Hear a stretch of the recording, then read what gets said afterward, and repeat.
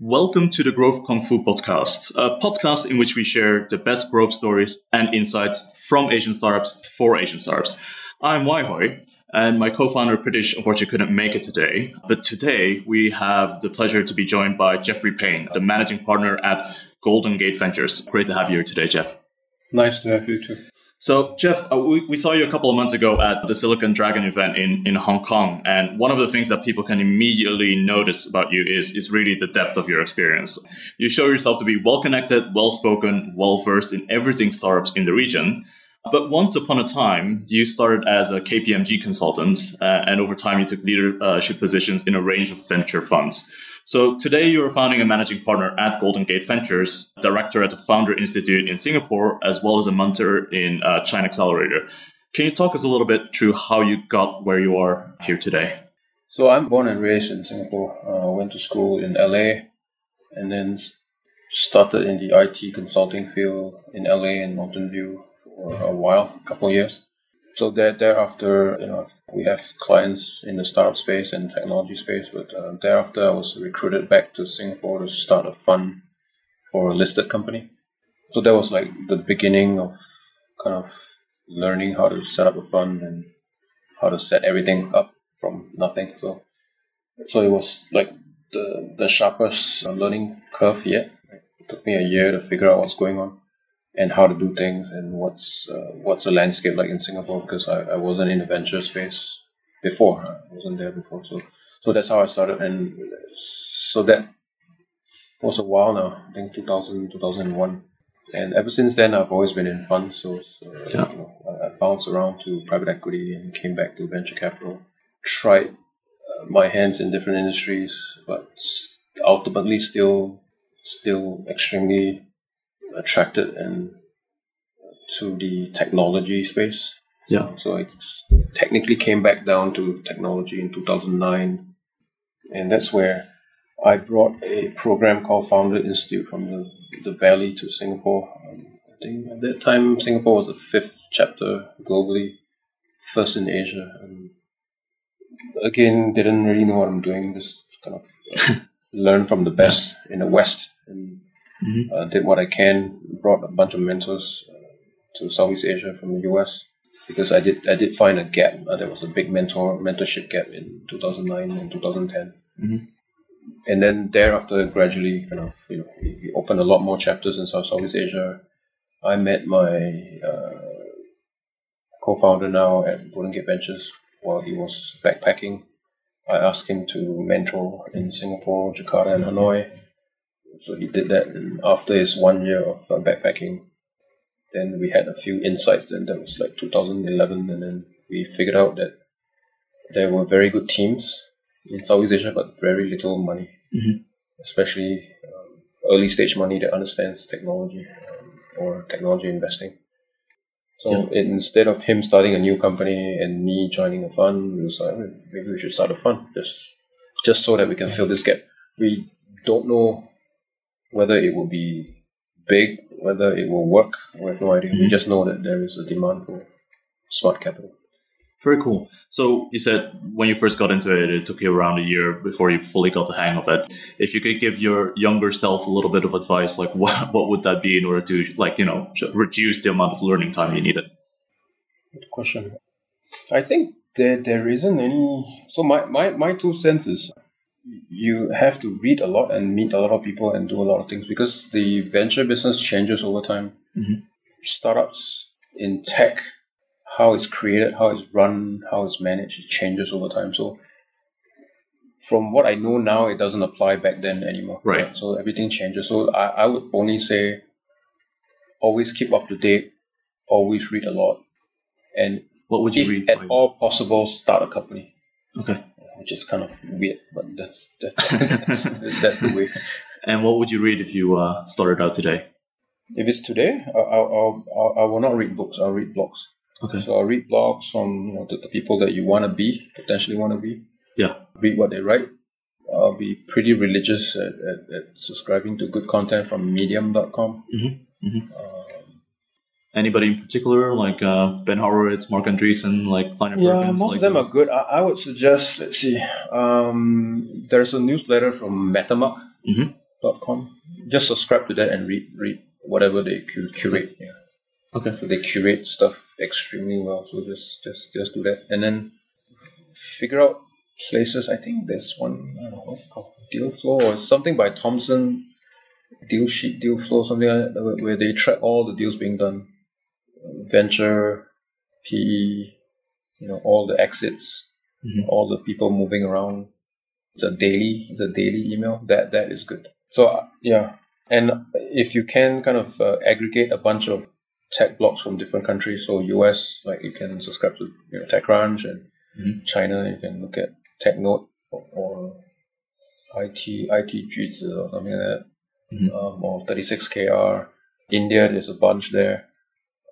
Yes, in Southeast Asia, you have Tech in Asia and E27. So I would kind of subscribe a bit of everything, especially regions that you're not familiar with, like the CIS region in Russia, South America, places that you probably never ever go, but you just need to be kept aware of what's going on.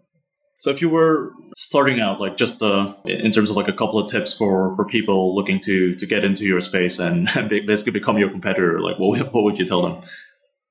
Maybe three things. Like you have to be a scholar of businesses and business models, which means you have to read a lot. You have to be interested in new companies. You have to be interested in why this company make money, why this company fail. So inherently, you have to be a curious person, trying to figure out shortcuts, trying to figure out like just cool stuff, right? It's just a personality thing. Okay. Yeah. Number two, if possible, you should have some experience launching something. So whether you started a company, whether you started a side project, or whether you and two classmates pull in money to launch an app on the side, doesn't matter. You have to try to do something. You don't have to like literally sell your house and start a company. You just have to have the experience of launching something. Yeah. Because most people don't have that and they think it's easy. But once you have done it before, then you know how hard it is.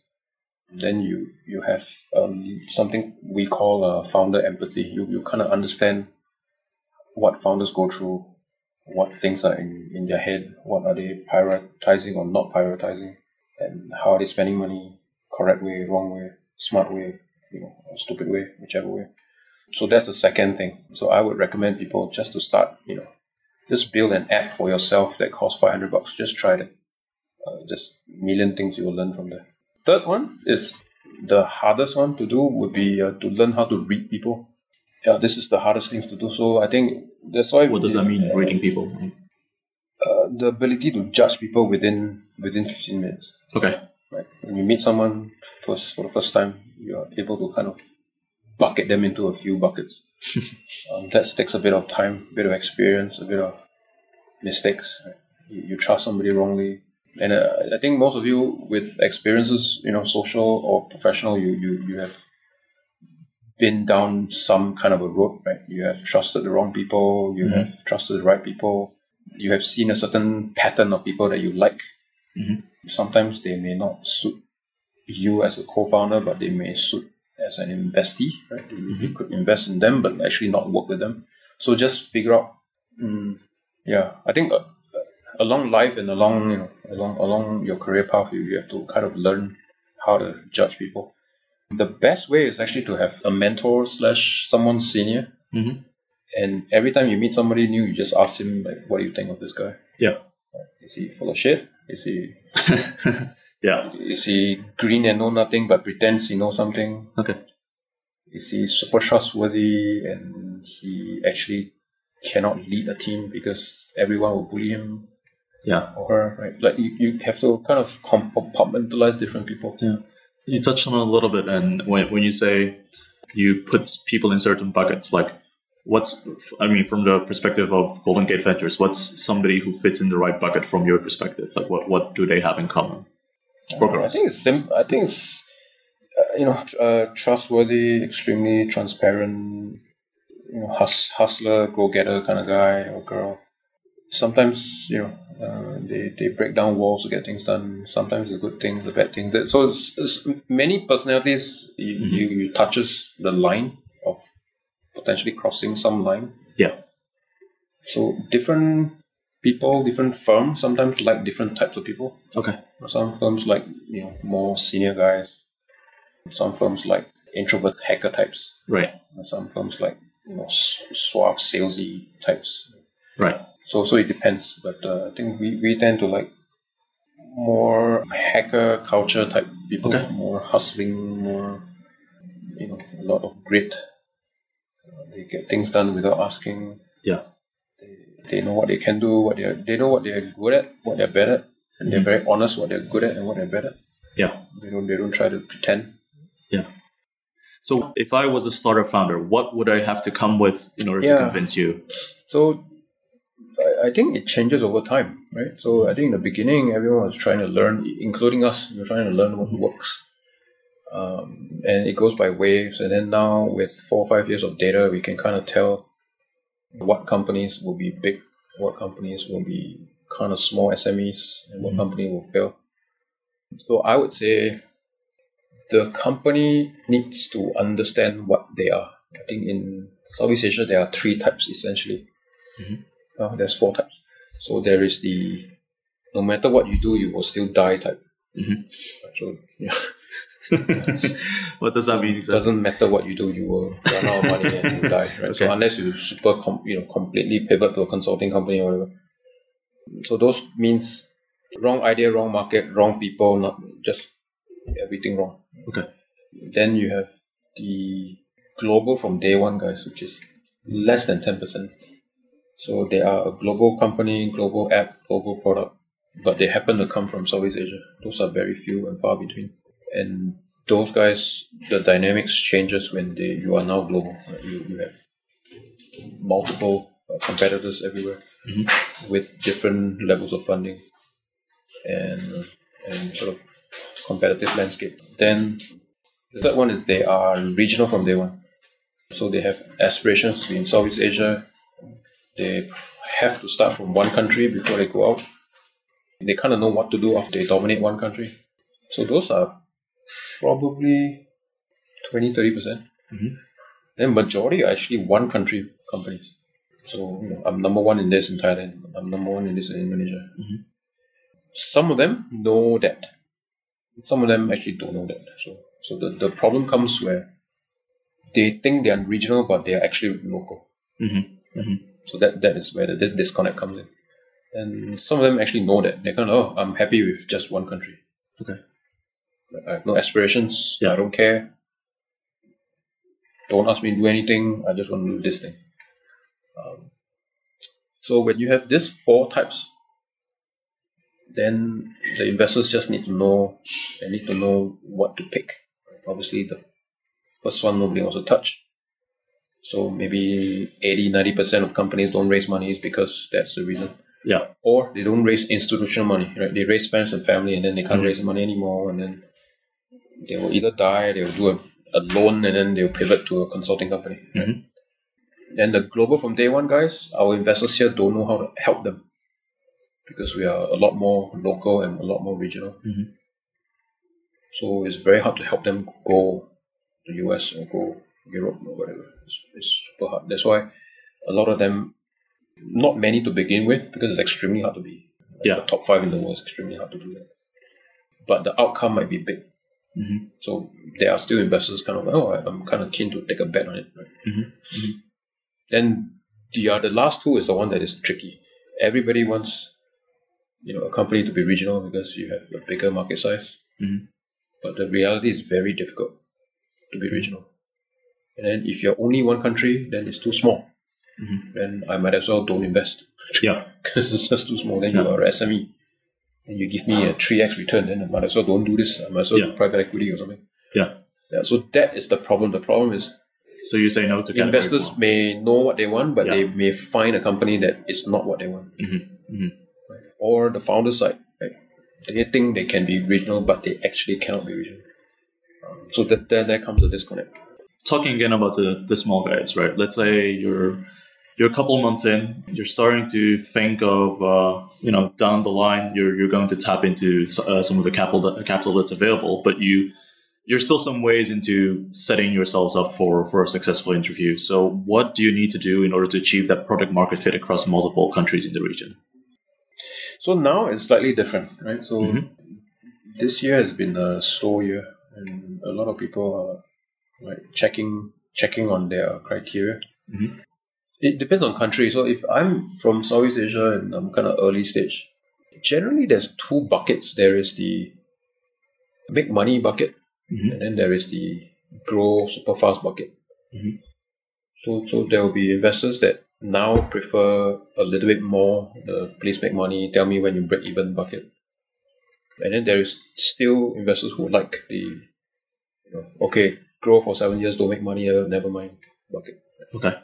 2-3 years ago, I think the growth story is a bit more interesting because they have seen it everywhere. India, China, US. Now, I think especially in B2B, right, they want to see the money like really, really quickly.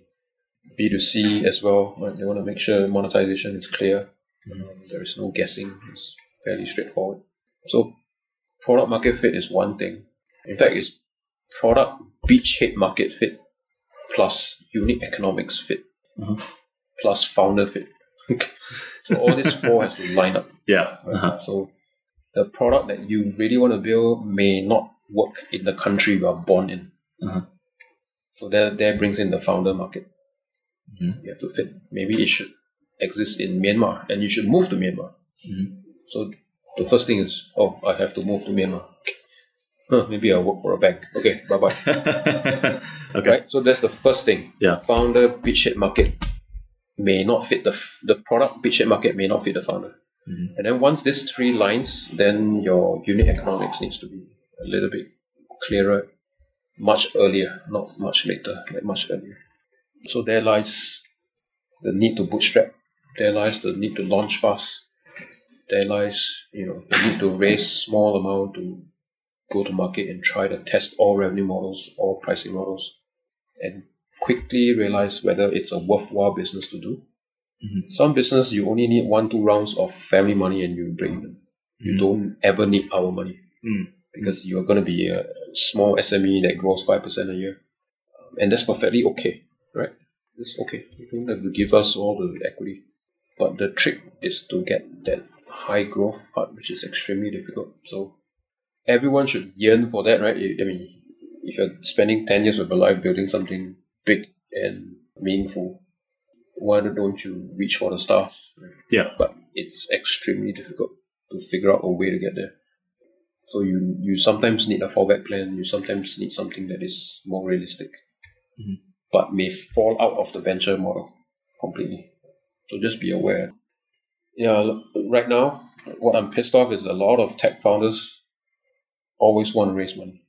Everything they do have to raise money. They have to raise money to launch a company. I'm like, no. Oh yeah, I have this, so I have to raise money. No, you don't have to raise money. Yeah. So they don't understand, right? Because they're newbies, they don't understand. So how do you balance that out? Like, so when you look at the books, when somebody comes in, like, and they haven't achieved the break-even state yet, but what needs to be seen in terms of potential in order to make that a valuable investment for you? I think the first thing is the team. Second thing is what they're building. Third is, are they going to be number one? And then is the country big enough? And are they able to expand, right? Yeah. So the first few things is kind of like super early stage stuff, right? Like people and team is a key thing. And then they can build things. Then they can launch. They can actually collect money. They actually can be number one in one country. That's already extremely hard to do. Right. Then from us, we're kind of like, okay, if it's a one country play, then we can invest, but don't invest so much. Yeah. Because the valuation is not going to be very high. They shouldn't expect a high valuation because they're not going to go out of one country anyway. Right. So it could be a decent bet with a decent return in a small way. Right? Now, some investors will be like, oh, no, I'm never going to do that, which is up to them, right? Yeah, because if you're going to raise a 100 million fund, you better return a lot. To return a lot, you can't do a one country play. Yeah. Right? But if you have a smaller fund, you can. Because you can do 20, 5 to 10 can return a lot. The rest can return 3-5x. It's okay. So it depends on how criteria are set for funds and maybe seed funds or venture funds. But right now, most people are kind of like regional or nothing. Right. Right. Yeah, but for founders, it's extremely hard to have a regional thing. One, you either have to move super fast so that the copycats won't catch you. That means you have to launch in 2 cities, you have to raise a lot of money upfront, and then because the copycat will come. Mm-hmm. Or you have something that nobody has, which doesn't exist. Right? Mm-hmm. 90% of things here are copycat, so there's nothing that you have that nobody has. Yeah. Right? You give me money, you give me 6 months, I go to Vietnam, I'll have it. Yeah. There's no such thing as you have, I don't have. Right? So it's about speed. Mm-hmm. And it's about timing, and it's about who likes you more, right? Like which investor likes you more sometimes. It's not completely a different play from the US. US also have the same kind of thing. Serial entrepreneurs can raise money before they launch something. They can raise a lot of money and then attack the category much earlier than somebody new from fresh out of Stanford. Right? This is your 4th company. You know what you're doing. You have maybe 10 VCs who have backed you before. So you want to raise money, it's very easy. So as the ecosystem becomes more dense, it's worse because there's more serial guys coming out to launch things. Right. And then the newbies are fighting the serial guys instead of another newbie. Right. Right. So it gets harder and harder. So over the last 5 years, it gets harder to start a company now. Fantastic. Thank you so much, Jeff. Sure. Where can our listeners find more from you online? You can hit me up on LinkedIn, no problem. You can message me there. You can tweet me at J Paine. I think it should be in your show notes. Excellent. You can find more from us at growthkungfu.com. Thank you for listening and speak to you soon.